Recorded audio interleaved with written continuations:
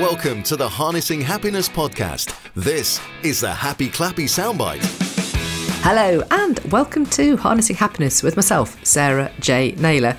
Thank you as always for stopping by and listening to my podcast. Now, I'm going to make an apology in advance because I might not sound quite as lively as I normally am because I have recently, the night before recording this, tested positive for COVID.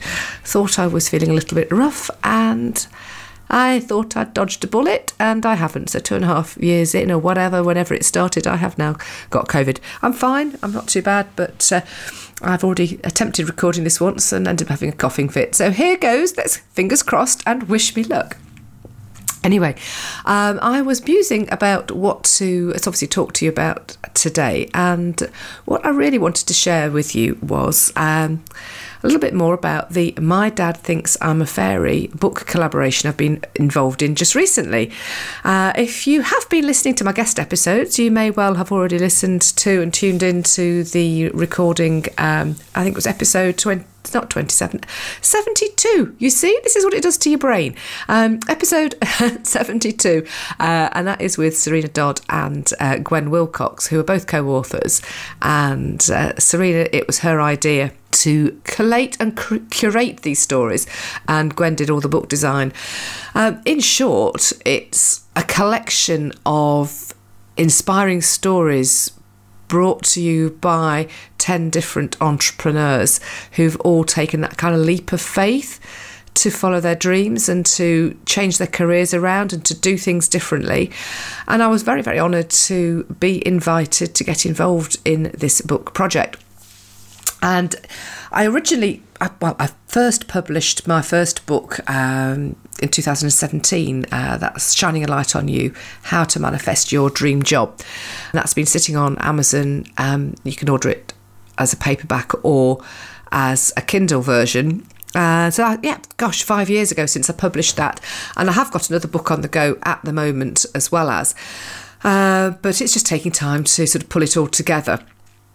And as someone who really loves writing, now this is really interesting because when I was at school, I never felt that I was good at writing, and I struggled with it because I always felt that it had got to fit into what other people thought it should and shouldn't be because of the constraints of school, exams, etc.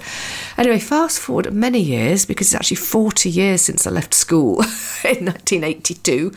Now I go with the flow. I very much sort of tune into what comes through. I sort of relax and it kind of comes in my head and out through my fingers. So effectively, in many respects, I'm sort of just channeling words, which is how I love to write, which is why I enjoy writing a weekly blog, which then goes out to my email list. So if you're not already on it, please do head over to sarahjnaylor.com and sign up for my mailing list, and you'll get my weekly blog, which comes out in the form of a newsletter and a few links to the podcasts and things like that I put on there.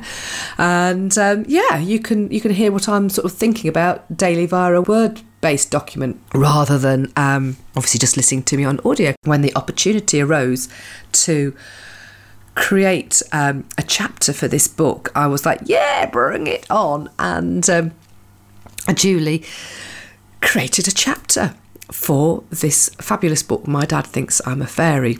So, as I said, everybody's story is very, very different as to how they got to where they are now. And the whole idea behind the book was very much to bring hope to the reader, because here's the thing, we are all facing our own challenges, and from the outside, the perception is, oh, look, they're doing well. And you can easily think that everybody's got it all sorted and got it all right, and and comparing yourself to somebody else and what they're doing and what they're achieving isn't actually sort of very healthy. It can be inspiring if you turn it around, but you know what? You are your unique self. But what this book demonstrates is, as I say, 10 different authors, 10 different individuals, entrepreneurs in their own right, who have gone on a journey. Some have been in corporate and turned their life around and become self-employed. Myself, I started my journey really, I guess, back in 2005 when I left my ex-husband at the end of a 20-year relationship and then went self-employed in 2009. And I have completely turned my whole life around, both personally and professionally. Yes, I'm still involved in areas of what I was involved in. I'm not a completely different person, but I've actually brought to the forefront, who I am. And that was what was so wonderful about contributing this chapter to the book. I'm going to read you the sort of the opening bit of my chapter. So chapter 10, which starts on page 89. Becoming me. Let me start by saying that everything is possible. You can completely change your life if you choose to do so. I am a successful entrepreneur with a recruitment business, a coaching practice, and a buy-to-let property in South Wales. I'm also a published author, the creator of online courses, a keynote speaker, and a podcast host. My network extends across the globe, and I'm in a wonderful relationship which fills my life with fun and laughter. My life today is a far cry from the life I used to live. I completely turned my life around in my 40s. Let me share some of my backstory. I met my now ex-husband when I was 19 years old. He was the drummer in a band. Probably not what my parents would have chosen for me, but I was ready to experience a life that was different to the one that I had known up until then. Despite their reservations, we were together for 20 years in total, 10 of them married. I worked as a consultant in recruitment, providing a steady, regular income that enabled him to work as a carpenter on a self-employed basis. I helped him at trade shows and took care of his bookwork. I threw myself into our life together, as socialising predominantly revolved around his family and friends, which meant, as time passed, I spent less time with my own inner circle. Without realising it, I had been manoeuvred away from my friends, and I no longer had a social life of my own. He was strong-minded and could be a difficult person to live with, but I kept persevering. I put up with his behaviour, just letting it wash over me. After our son was born, life became even more challenging, but I knew no different. I believed that we were together, and we stayed together. I did not have a network of girlfriends to turn to for support and enlightenment. I recall one dispute around our son's behaviour, which culminated in me sandwiching myself in the gap between the wall and the wardrobe, crying my eyes out in complete frustration with no idea of what to do. Everything seemed impossible. So what happened? How did I change my life and create the one I love and I'm living to its fullest today? Well, that was just the opening page and a half. I'm not going to read all of it because we're running short of time. As you know, my happy clappers are only 10 minutes long.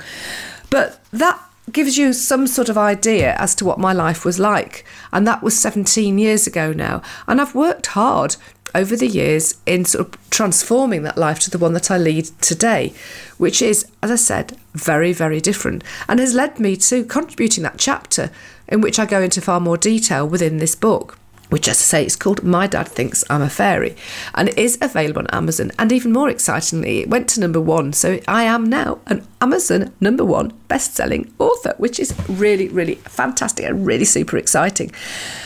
And I guess what is the key to it all? Well, I said yes to opportunities that were presented to me, and I still do, although now I'm in a position to say no to things as well. And it is easy to get caught with the shiny object syndrome, which I was accused of when I first started my podcast. But I felt that it was the right thing to do. I really sort of have followed my instinct and my intuition, which is what I would encourage you to do too. So, without going into, I could probably do a full 40 minutes on My Dad Thinks I'm a Fairy and the other stories within the book, which I've read all of the author's stories now, and they're so inspiring. And do you know what? Here's the thing. When I read back my own story, because, my life is great, but it's not without its challenges right now. There's other stuff going on. There always is stuff going on, but the more you learn to deal with things, the more you handle them, the more you can cope and soldier through. So, let me leave you with that. Let me leave you with the belief that everything is possible, to believe in yourself, to follow your instinct, to follow your intuition and do what feels right for you, as long as it's not doing anything detrimental to anybody else or harming anybody else in a deliberate manner for you to get, selfishly get somewhere. But it's about you following your true path, honouring the inner you, because your brilliance needs to shine. Anyway, I'm going to leave you with that note and say thank you for listening. And if you've enjoyed this episode, please do rate, review, follow, subscribe, whatever it is you do.